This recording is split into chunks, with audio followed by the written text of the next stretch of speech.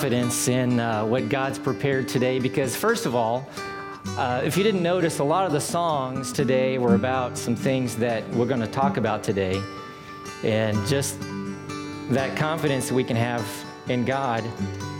And I'm already feeling like, because I was singing those strong enough, that I understand the breath in our lungs is from Him, that I've already kind of gotten dried out from singing so loud. So I hope this goes well. You know how that goes, Pastor. You just pray that God will help you survive through the entire thing. I also have confidence enough to show that I can wear this as well as Pastor Josh.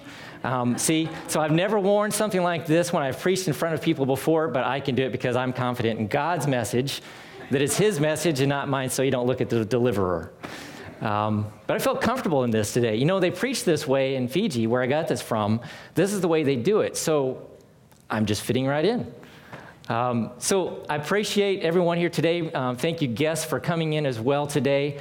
Next week, I just want to remind you that we do have one of our missionaries that we support, Tim Long, that will be coming in to present as well. The mission that he has is into the Middle East, in that Egypt, in that area there, to people that are displaced. There's a letter downstairs. You can learn a little bit about their needs and them getting to the field, supporting them. So when he comes next week, be prepared to ask questions, support, pray for them.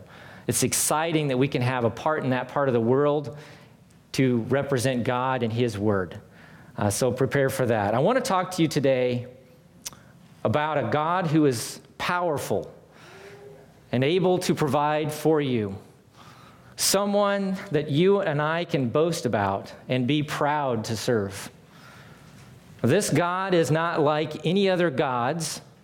The gods of this world are powerless, they're weak, they're unable to give hope and truly to change anything. And we can make gods of all kinds of things. We've talked about this many times. We can make gods of people, can't we? Nations have done this for thousands of years. We can make gods of government, placing our hope and trust that they will give us some kind of security and peace. Boy, that's a place to put your security. We can make gods of just about anything, including wood, stone, our work, sports. I like the Chiefs, but I'm not going to make that my life. Nebraska. We're going to go see a Nebraska game here soon this fall. I know. Jada's like, yes. So I've never been to a real college game like that. I come from Missouri S&T. We had a football team there, but it was football. Engineers don't generally play football, so that'll be exciting. We can make gods of community organizations, social justice causes, all those types of things like that. Our society continues to push us to make God of the earth of itself, to protect it and give ourselves to it. What I find very curious is that we need to protect such a weak God as the earth. So what do I mean by making gods out of those things? We say this a lot when we preach. You hear it many times from this pulpit and others. What do we actually mean by making those gods? We look to them to make changes and provide us purpose and joy. The thing is, they can. They can make changes in our lives and society. They can provide us some type of purpose in our life. But it's only temporary, and it pulls us away from the one true God who created everything. Those gods pull us away from the one we should worship, the true God who created everything, sustains all things, and can change anything. So who is the God that you serve? I want to take us through Psalm 114. So if you're not there already, turn to Psalm 114 and show you the God that I serve. I want to give you a moment to get there, and Psalm 114. We've gone through a number of them this summer. This one is kind of a combination of worship and prayer and thanksgiving all in one. Psalm 114 says this: When Israel went out from Egypt, the house of Jacob from a people of strange language, Judah became his sanctuary, Israel his dominion. And the sea looked and fled, Jordan turned back. The mountains skipped like rams and the hills like lambs. What ails you, O sea, that you flee? O Jordan, that you turn back? O mountains, that you skip like rams, and O hills like lambs? Tremble, O earth, at the presence of the Lord, at the presence of the God of Jacob, who turns the rock into a pool of water and the flint into a spring of water. Father, we are so thankful, Lord, that you provided this scripture for us today, the God we can turn to and learn from, God, that we can rejoice in you, that we see your power, that you are ultimately a God who provides and makes those changes that we need in our life.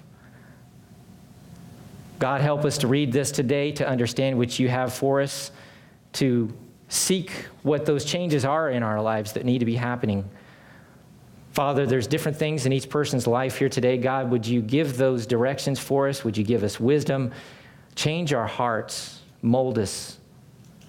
And Father, we thank you for these things in Jesus' name. Amen. So the first thing in this is that God redeems his people and fits them into his family. You have some notes in your bulletin today, and I'm going to follow along with that, and you'll see some points in here we'll be making. When Israel went out from Egypt, the house of Jacob from a people of a strange language, the psalmist is remembering that the nation of Israel had not always been like it was at that time that this was written. This people had been in a land where they were enslaved for years. There were numerous gods in this land of Egypt, and one of them was the Pharaoh himself, who demanded that kind of worship to be a god to them, the one who provided. And they had become accustomed to it. This was their life. They were used to it. And you saw that in a lot of the language that they would use when they came out of that land, that they would ask again and again, well, we had a comfortable life there. Why don't we go back? They looked to Pharaoh to provide for them and give them purpose in life.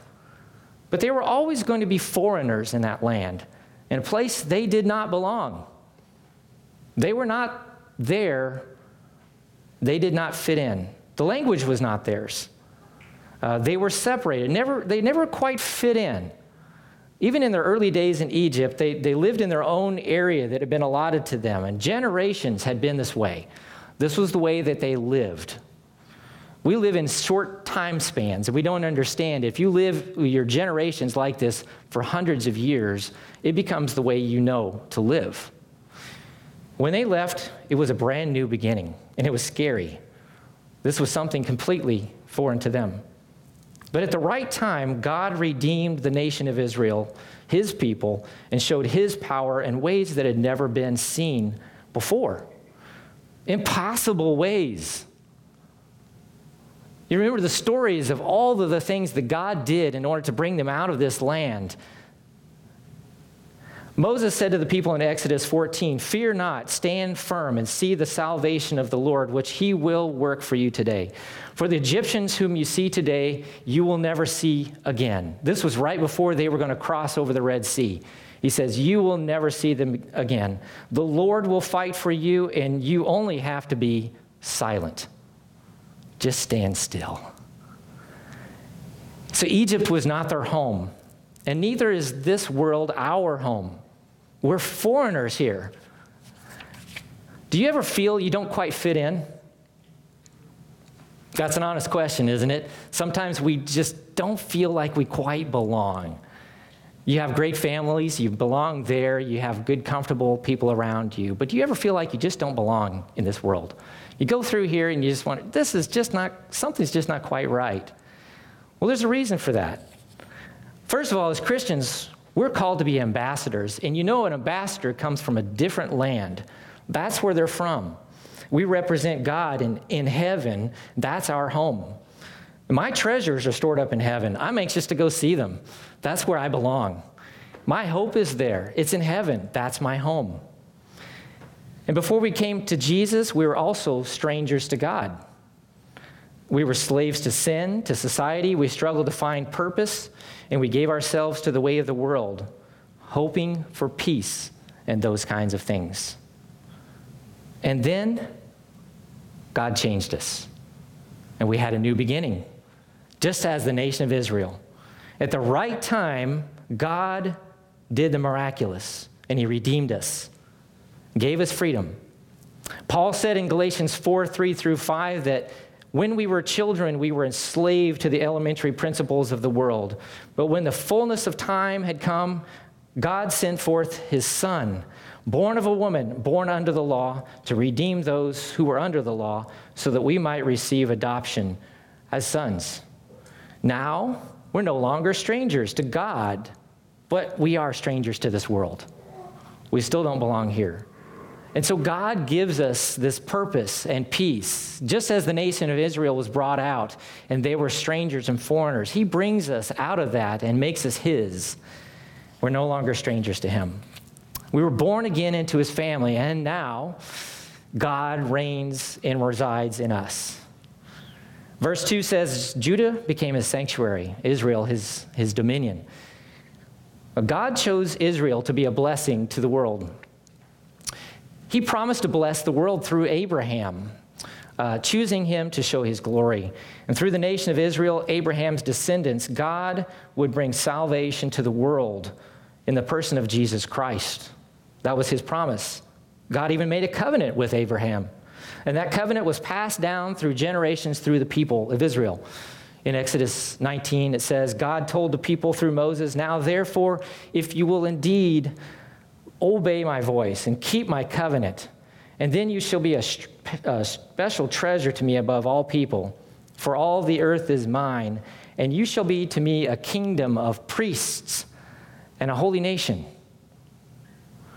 The words God uses in both of these verses, Exodus 19 and in Psalm 114, his dominion, his kingdom, a sanctuary. These are a reflection of his unchallenged power and right to rule. Unchallenged. There is no one like him. He also calls God his sanctuary in here. And it says in Exodus 19:5 that God calls them his priests and a holy nation. His purpose in this is not to just rule a people, to take them out and make them his to rule them as a king would, but to set them apart as a holy and redeemed nation. A sanctuary is a place that you come with reverence, knowing there's something different here. This is something unique. This is not just another place, and not just another people with another God like around them, but something completely dedicated to God, God who is over all creation. This is God's people, his sanctuary. God is not to be trifled with. He is the great I am who stands forever and ever. He is the one true God. That is the God that you and I serve, the one true God. This is who redeemed us. This is who redeemed the nation of Israel. And that same God chose you. The Holy Spirit of God drew us to him, just like God chose the nation of Israel. You and I, we would not choose to follow God on our own. Do you realize that? It's not in us to do that. We would not follow him on our own because of our sin nature pulls us away. That's what we are driven to. He instead moves us to him. His Holy Spirit draws us to him, and he chooses to make us his own. Praise God for that, amen? That is his choice. He's blessed us, and in turn, he blesses those around us, just like the nation of Israel. When we recognize that we had not been following the one true God, we turn to him confessing that we're sinners, in need, unholy, and we saw that Jesus is the only way to enter his holy presence. When we did that, we united with the God of creation. And we became his sanctuary. And he lives through us forever. I could stop there. Isn't that amazing? That's an amazing message that God's chosen you and me to be his own. Galatians 4:6 says this, and because you are sons, God has sent the Spirit of his Son into our hearts, crying, Abba, Father. And Paul said, God who made the world and everything in it does not dwell in temples made with hands, and we are his temple, his sanctuary now. I'm set apart. You are set apart as a holy and redeemed person. And he did not come just to rule me and to make me his servant and his subject. He wanted me in his family, and he wanted to help me to grow and sanctify me and make me a blessing to those around me, my family, my friends, you. There's purpose. When he set us apart like this, he didn't just do it for his own glory, but he wanted us to be servants and to love each other and to bless each other through that. That's our God. And this didn't happen without some struggle, did it? Without some of his sovereign hand moving the events in our lives. And the nation of Israel was no different. God did the impossible. In verse 3 and 4, the sea looked and fled, the Jordan turned back, the mountains skipped, all these imageries. When the people of Israel neared the Red Sea to leave Egypt, the waters moved away. Not at the sight of this ragtag bunch of people that came up here and stood at the side of the water and waited. The sea was moved by the power of its creator. It obeyed him. And when they came into the land he promised, the Jordan River stood still under his hand to let the people pass over. So it wasn't the hand of Moses that Moses held out his hand and the waters parted. Do you think Moses' hand did the work? No. That was nothing to do with Moses. His obedience, yes, but God himself was the one who moved the waters. And the ark, when the priests stood at the edge and they walked into the waters of the Jordan, it wasn't because they stood there that the waters stopped flowing in the Jordan. It was because God had stopped the waters and caused them to flow back. That's God's power. And his power to change and move creation, to redeem the people he loves and give them new life, he provided a way for his people to enter that land. He always provides. That's the God I serve. And just as the sea and the river were parted to take them from the life they knew in bondage and begin to make them into his dominion, his sanctuary, God did the same thing for us. He moved heaven and earth to bring you to him. He provided a way for you to get to God. Do you remember how you finally came to Jesus Christ? Think back for just a moment.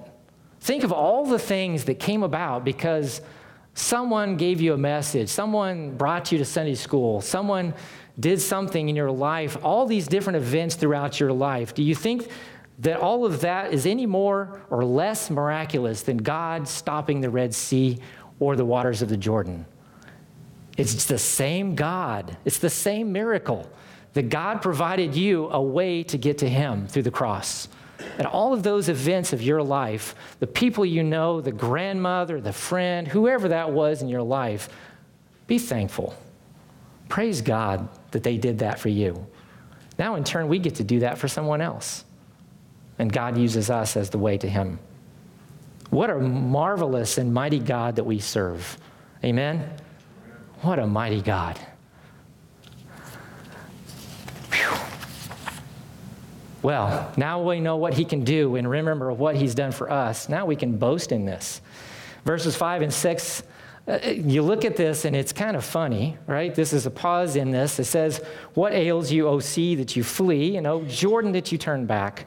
O mountains, that you skip like rams, O hills like lambs." It's kind of a poke at it all. The writer is so thrilled by the power of God shown for his people that he has a little fun with everything opposing him.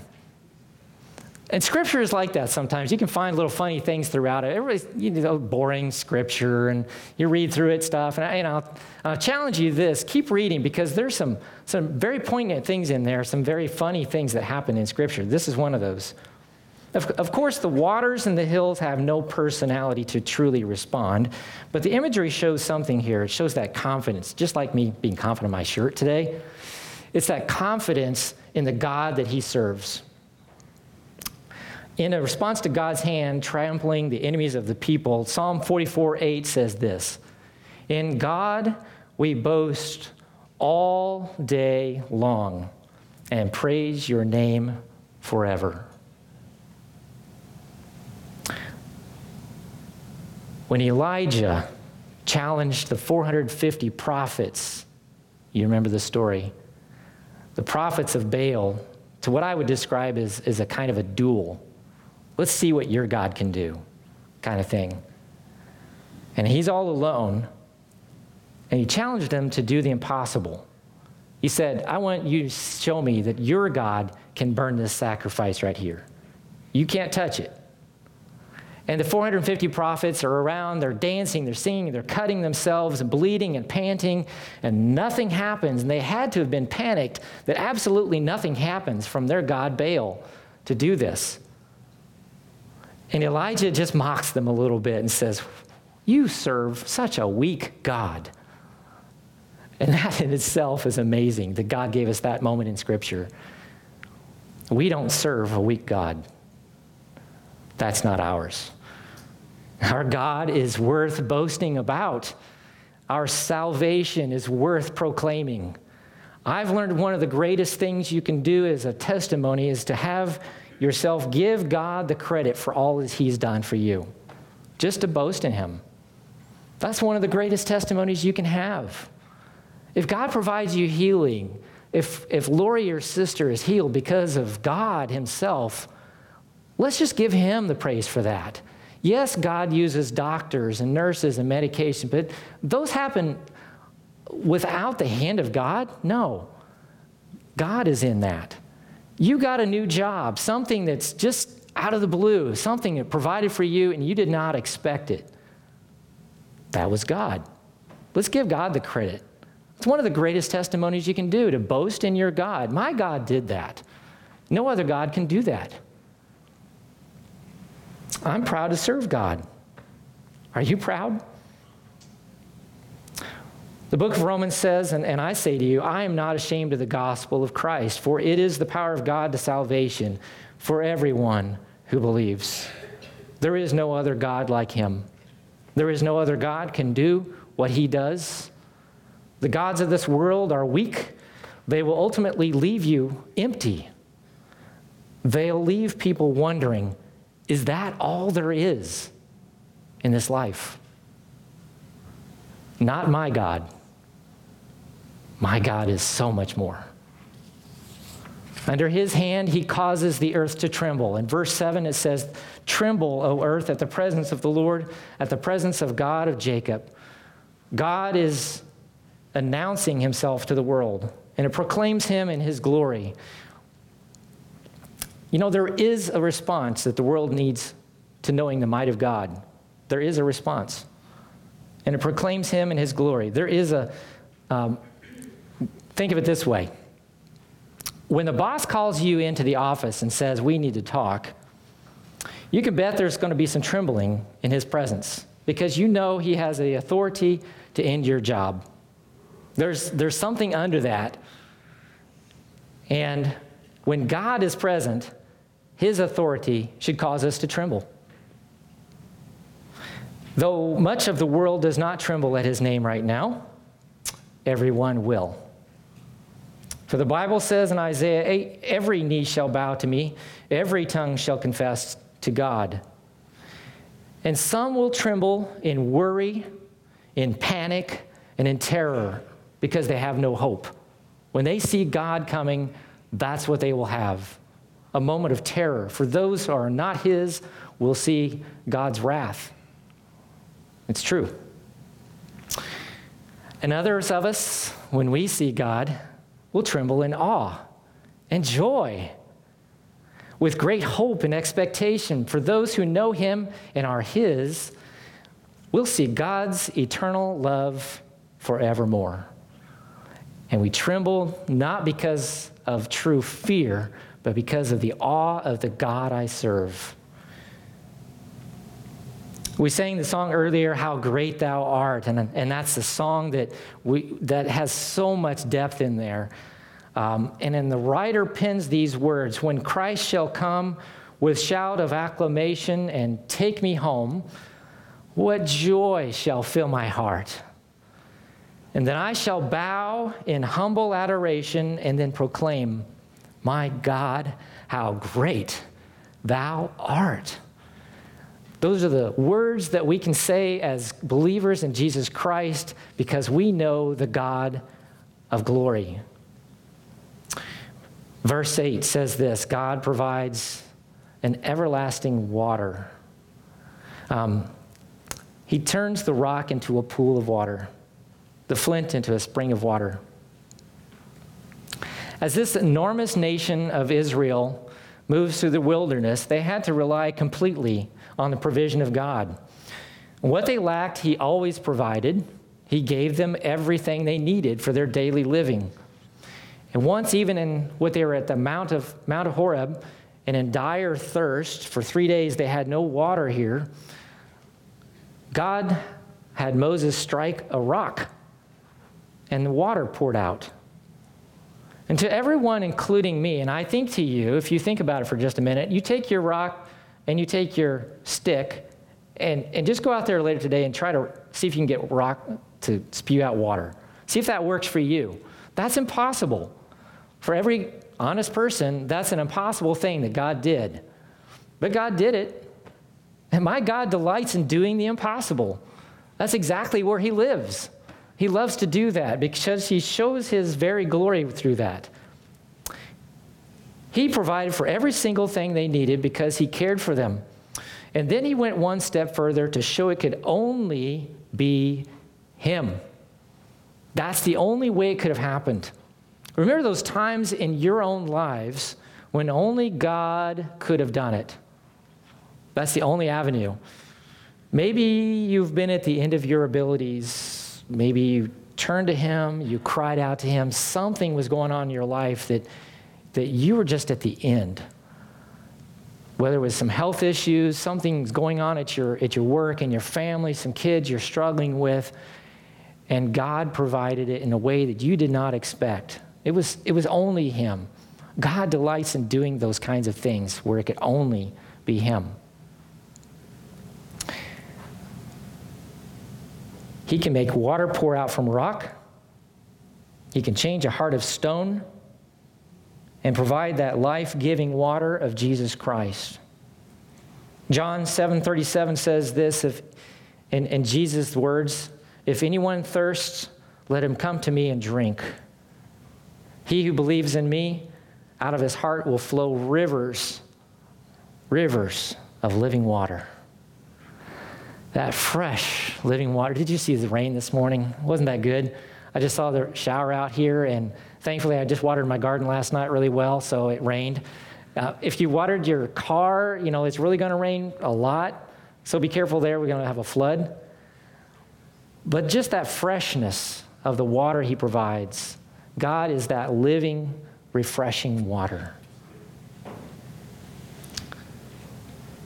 John 4 describes an event where Jesus met a Samaritan woman along the way at a well. She learned a little bit about who Jesus really was. During that conversation with her, he said, "Whoever drinks of this water," meaning the water of this well, "will thirst again. You will have to come back here again. But whoever drinks of the water I shall give him will never thirst again. It will become a fountain of water springing up into everlasting life." That's the water I offer you, and I offer that to you today as well. If you don't know Jesus Christ as your Savior, this is the God I serve. The Jesus I serve is that fountain of living, refreshing water forevermore.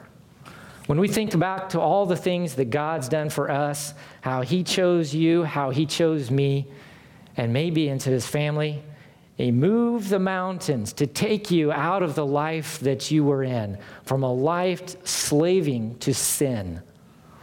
When you think about that and how he put you into his own family, took you and adopted you into his own family, to be holy, to be his. All those impossible things, changing a heart of stone. Do you realize God changes hearts? We can't but boast a little bit and say, "My God, how great you are." This is the God we serve. the writer of the psalm here expresses that in a way that you can go through this again and again and boast how God has saved you. Give God the glory and the credit for the things he's done for you. So just some things to think about this week. Do I tremble in joy when I think of God and the God I serve who created me and everything? Do I think of him as the one that I am in awe of because of all that he has done for me and that he will do for me? When I come to him, do I think of him in that idea? Is he the one I tremble because I know he can do this? Or do I tremble in panic and in terror because I don't know truly what God is like and I'm just scared of what he can do? If you're undecided about that, let's talk. If you've never understood what it means to tremble, these scriptures show us this is the God that I serve, and I can say honestly, the God I serve can do anything, the impossible. He owns everything, it's all his. Do I tremble in joy or panic when I think of the Almighty God? How can I change my reaction to all the things going around me, the trials, maybe the difficulties of your life, knowing my own God's power to provide? Remember, he can provide all these different things at the right time in the right place. Do I react in a way that starts to trust other things? Again, do I turn to myself and I try to fix it myself? Do I try to find other people? Again, that's where we start to look to other things and make them our gods to provide for us and to change things. If I'm struggling with someone in the family and I don't know what to do, what's my reaction? How do I respond to that? Do I remember that I serve a God who can do anything? We've been praying for a lot of people in a lot of your families who've either moved away from God, who've never gotten there, who have hearts that are just turned away from him. And we can get into this situation and worry, well, what will happen? Well, we have a God who can change hearts. He's done that for you and for me. So let's continue to pray for them. God can do the seemingly impossible with people that have that. And third, how do I boast about what my Savior is like? Do I boast in my Savior and what he's done? Do I give God the credit for the answers to prayer that I've seen? We talked a little bit earlier about some of the prayers or prayer requests that some of you bring to us, and thank you for that. Continue to bring those prayer requests. We come in on Wednesday nights and we pray for those things. We pray for each other because we believe that God can do something. We don't pray just because it makes us feel better. That's not why we do that. Honestly, if I did that, what's the point? I believe it. I honestly believe that God can do something with these situations. You asked me to pray for someone who's going through some struggles physically. If I go before God with that unbelieving heart, yes, God can still do that. But look, my God can do it. My God can heal them. He can take them out of those circumstances. He can do what he wants. He can choose to. He can choose not to. But my God can do anything. So continue to pray for people. Continue to go before God, and ask God to do what you think is impossible. Amen. I'm so encouraged by just what God's provided for us in Scripture today. I went into this not knowing what it would be like, and I have been encouraged by Psalm 114. It's a tremendous reminder of God's power, his provision for us, and our ability to just reflect and honor him and be thankful for what he can do for us. Let's do that. Let's pray. Our Father, we are indeed in awe of such a great and mighty God that we can call Father, because we are in your family.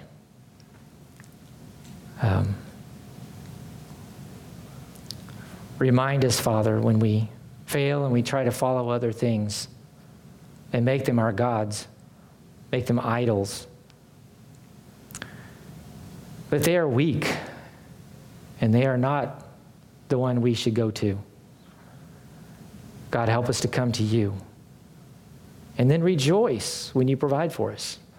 God, help us to just boast in you, such a great God, to give you credit for all those things you've done for us.